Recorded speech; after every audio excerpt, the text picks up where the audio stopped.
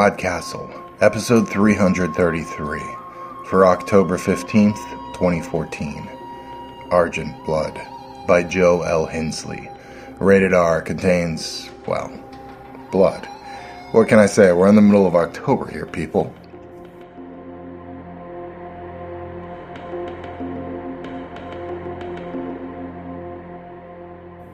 Hello and welcome back to PodCastle, where we traditionally take you into a not-so-traditional realm of fantasy every week. I'm your host and co-editor, Dave Thompson, and so we find ourselves in the middle of October. Usually, Anishwind and I like to delve into some of the spookier things this time of year, this week's story being no exception, and I think we achieved that last week. We'll be achieving it for the rest of the month, too. We've got classics, we've got contemporary things, we've got candy corn. Somewhere, I hope. Even pumpkin ale, which I'm still not sure is a good idea. Oh well. Our story this week is Argent Blood by Joe L. Hensley, originally published in the Magazine of Fantasy and Science Fiction way back in 1967. It was reprinted a bunch of times after that, and special thanks go to Sean Garrett and Alex Hoflick from Pseudopod for turning us on to this one.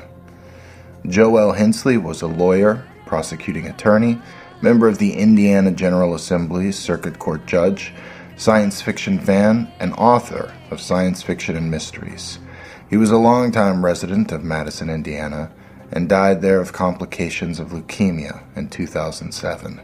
He wrote over 20 novels and short story collections, and over 100 short stories. Our reader this week is Joe Scalora. Joe's a marketing manager at Del Rey Books and an aspiring voice actor. He's read for Pseudopod and also for the Clark Ashton Smith podcast. I'm happy to say we should have another piece of flash fiction coming with his voice in it very soon.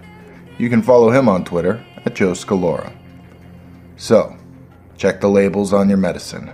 Make sure you take your pills in a timely fashion, and do enjoy the story. Argent Blood by Joe L. Hensley. April 13. Today I made a discovery. I was allowed to look in the mirror in Dr. Mesh's office. I'm about 40 years old, judging from my face and hair. I failed to recognize me, and by this I mean there is apparently no correlation between what I saw of me in the mirror and this trick memory of mine. But it's good to see one's face, although my own appears ordinary enough. I must admit to more interest in the pretty bottles on Dr. Mesh's shelves than my face. Somewhere in dreams I remember bottles like those. I wanted the bottles so badly that a whirling came in my head, but I didn't try to take them, as I suspected that Dr. Mesh was watching closely. Dr. Mesh said, "You're improving. Soon we'll give you run of our little hospital and grounds, except, of course, the disturbed room." He pinched me on the arm playfully. "Have to keep you healthy."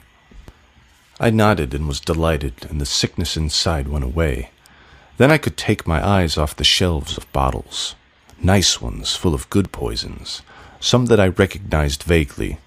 Others that struck 110 chord. There would be another time. Later I went back into the small ward, my home, the only one I really remember. Miss Utz smiled at me from her desk, and I lay on my bed and watched her. She has strange, bottomless eyes.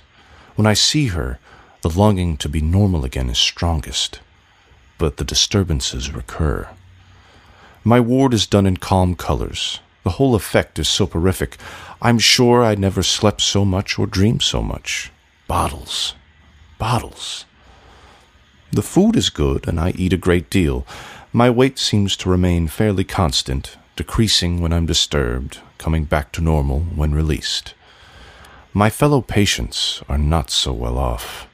Most of them are very old and either idiotic or comatose. Only the man with the beard is rational enough to talk to sometimes. The bearded man saw me watching him. "Pet!" he yelled at me. He makes me very angry sometimes. He's always saying that to me when he's disturbed. I wonder what he means. I shall quit writing for the day. Dr. Mesh says it's good to keep a diary, but I'm afraid someone will read this. That would anger me, and extreme anger brings 011 disturbances. I'm sleepy now. April 18. I've got to stop this sort of thing. I tried again with the bearded man, but he won't drink water that he hasn't freshly drawn. I think he suspected that I'd done something, because he watched me malevolently for a long time. I came out of the disturbed room yesterday, sick and weak, remembering nothing of that time. No one seems to have found the bottle I hid the day I became disturbed, a bottle empty now down to the skull and crossbones, but to no purpose except the bearded man's anger. I wonder why Dr. Mesh angers me so, and Miss Utz. I guess it must be because they move and talk and exist. The old ones who don't move and talk to me don't anger me. Only the bearded man and Dr. Mesh and Miss Utz. But nothing seems to work on the doctor or Miss Utz, and the bearded man is very careful. Today, at mid-morning, Miss Utz helped me down to the solarium, and I sat there for a while. Outside, the flowers had begun to bloom, and some minute purple and green creepers are folding their way over the walls around this tiny asylum. They look very good and poisonous. My neck itched, and I scratched at the places until they bled, and Miss Utz laughed her cold laugh and put antiseptic on my neck. She told me that this is a private asylum run on private funds, taking no patients but hopeless ones that have been confined elsewhere for years before transfer here. If that is completely so, then why am I here? In the afternoon, Dr. Mesh tested my reflexes and listened to my heart. He says I'm in good physical condition. He seemed happy about that. He was evasive when I asked him if I'd ever be well, and that made me angry. I managed to hide all outward signs of my feeling. When I was back in the ward and Miss Utz was temporarily out of sight, the feel of the poison bottle comforted me. April 30. The dreams are growing worse. So clear and real. I dreamed I was in Dr. Mesh's office. I could see the pretty bottles on the shelves. Miss Utz and Dr. Mesh were reading my diary and laughing. The bearded man kept screaming at me from far away. The dream was very real, but my eyes would not open. This morning the bearded man is watching me from his bed. He looks very weak, but he had a disturbance this week.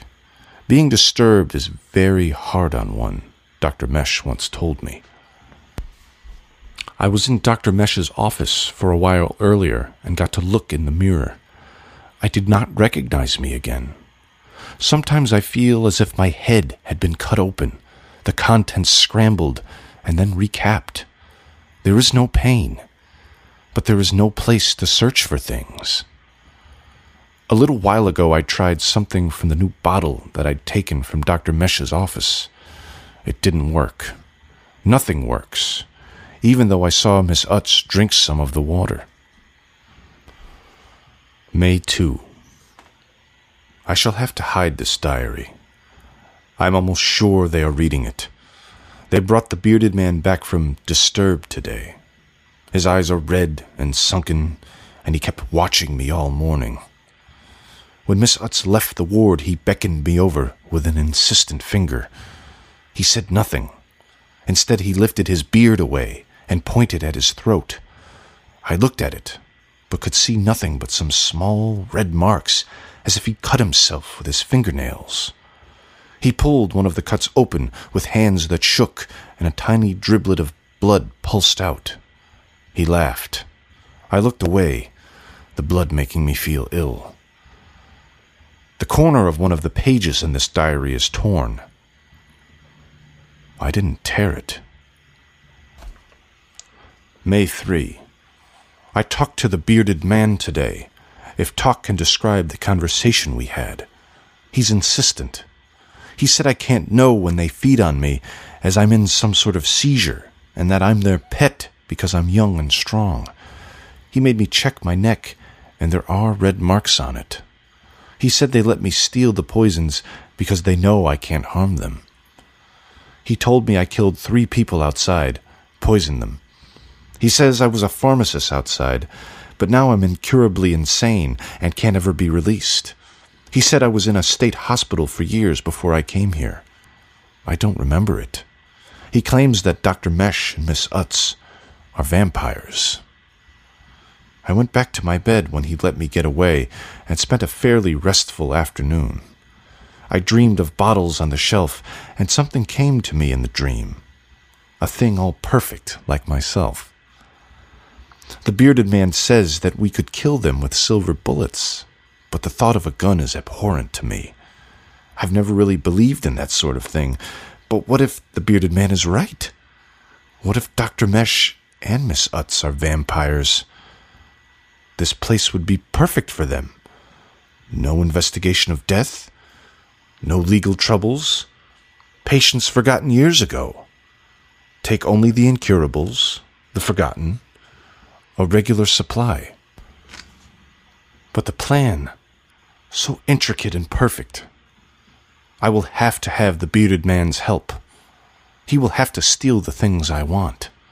If they are watching me, laughing when I steal from them, it would be too risky for me to take it. May 4. We began the plan today. The bearded man managed to steal the large bottle of saline solution and the tube and needle to introduce it into the veins. He also managed the other part. The chemical was where I described it as being on Dr. Mesh's shelves. I even had the color of the bottle right. Now we must wait for the right time. Perhaps tonight?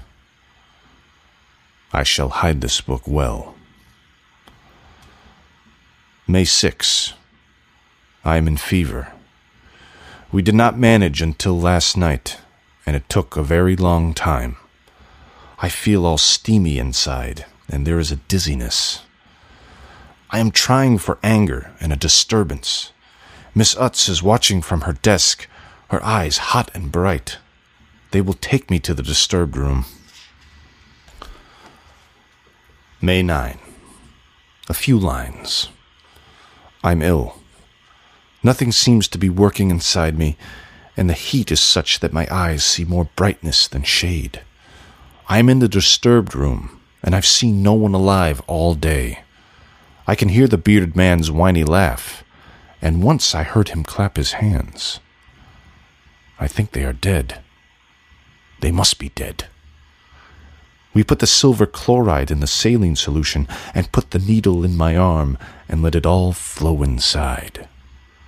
When I was disturbed, they must have fed on me. If I rise up, I can see the toe of a female foot right at the door, and it's all curled and motionless. I can't see Dr. Mesh, but he must be there in the hall near Miss Utz. Dead of my poisoned blood, my fine and intricate blood. A new specific for vampires, silver blood. I wish this heat would go away.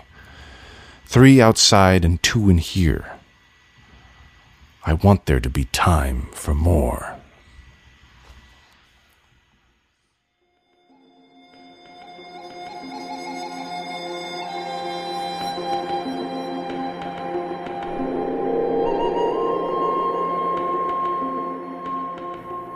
And welcome back.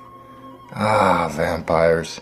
I do love some good vampires. They just scratch a certain itch, fill a certain taste for the Seaster werewolf.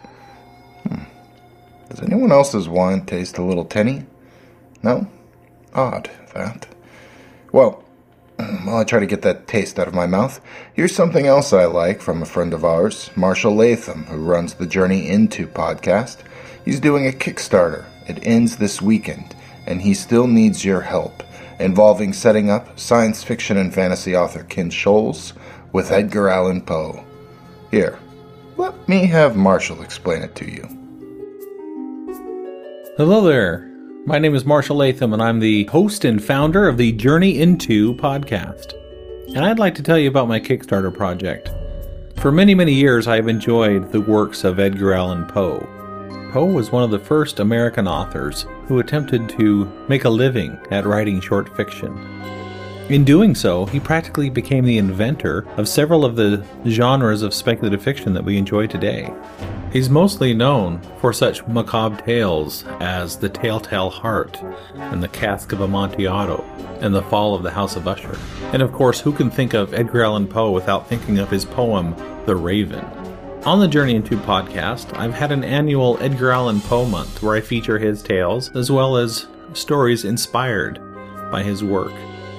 This year, I wanted to do something really special. Something I've always wanted to do is to commission a professional author to write a Poe-inspired tale. At the top of my wish list was author Ken Scholes. Ken is the award-winning and critically acclaimed author of over 40 short stories and 4 novels in his 5-book Psalms of Isaac series. I've enjoyed Ken's work for many years, and when I asked him if he'd be willing to write an Edgar Allan Poe story, he was all in. But I think Ken deserves to be paid professional rates for his work. And the only way for me to do that is to start a Kickstarter. And so if you go over to Kickstarter.com and do a search for Poe meets Ken, you should find it there. You can take a look at the different donation options and the extra rewards that I've offered. It's a comparatively small goal of $560. So please check out this project, and if it's something you think you'd like, contribute however much you would like. If we're successful, Ken will write his story, and then I'll produce it as a full cast audio production. Thanks for listening, and journey on! Okay, thanks so much for that, Marshall. Feedback this week is for Marie Brennan's Ascent of Reason, read by Wilson Fowley. This was a Driftwood story, that world where all the worlds come before coming to an end, and the comments we've received were generally positive. Devoted 135 said, I liked both of the main characters and their unique take on living in such a crazy world. I feel like it would be so easy to despair or just subsist in a world where your home will be destroyed sooner than later. Yet Last clearly has a strong desire to live and the ingenuity to continue doing so. Meanwhile, Toliat has managed to retain a sense of curiosity and wonder. His reasons for having Driftwood are not grand, but rather whimsical. Also, it's hilarious that magical repelling stones are fine and dandy, but a hot air balloon? Nonsense. Such fun. Unblinking said, I enjoyed it. I've found Driftwood to be a fascinating setting in the 3 stories I've heard it. I like universes that allow a variety of worlds to be traversed in them, and this is the ultimate in that kind of setting. All those worlds are literally being crushed together, so that in the intersections you can barely move without crossing from one to another. I like how the worlds have different physical laws. The idea of making a map is both appealing and completely pointless, considering the ever-changing layout, so good stuff. He also posted a list of other Driftwood stories, which is worth checking out. Thank you very much for those comments. Take a hot air balloon ride and a bloody cocktail all the way down to forum.escapeartist.net, where you can get in on the discussion and let us know what you thought of this week's episode. We've been dying to see you there. Sorry, it was very late when I wrote that. If you like what we're doing, please consider visiting PodCastle.org and making a donation. Every single cent goes to paying our authors so we can bring you the best in fantasy fiction week after week. Thank you. That's our show for this week. We hope you enjoyed it. On behalf of everyone here at PodCastle, I'd like to thank you for letting us share another story with you. We'll be back in 1 week with a quirky tale of a dead cavalry man who maybe isn't so dead anymore and who has a very different kind of thirst he's trying to slake. Don't worry, he's not a vampire. Sorry, kind of a spoiler alert, or anti-spoiler alert, or whatever. But we'll see you then. PodCastle is a production of Escape Artists Incorporated and is distributed on a Creative Commons Attribution Non-Commercial No Derivatives license. Share it, but don't change it or sell it. Our theme music is by Shiva in Exile. You can find them at magnatune.com. And if you like science fiction or horror, be sure to visit our sister podcasts, Escape Pod and Pseudopod. And if you enjoyed this episode, tell a friend, or post to your blog about it, or consider donating via the PayPal link on our site. Our closing quote is from Philip K. Dick, who said, "It is sometimes an appropriate response to reality to go insane." Let the might of your compassion arise to bring a quick end to the flowing stream of the blood and tears.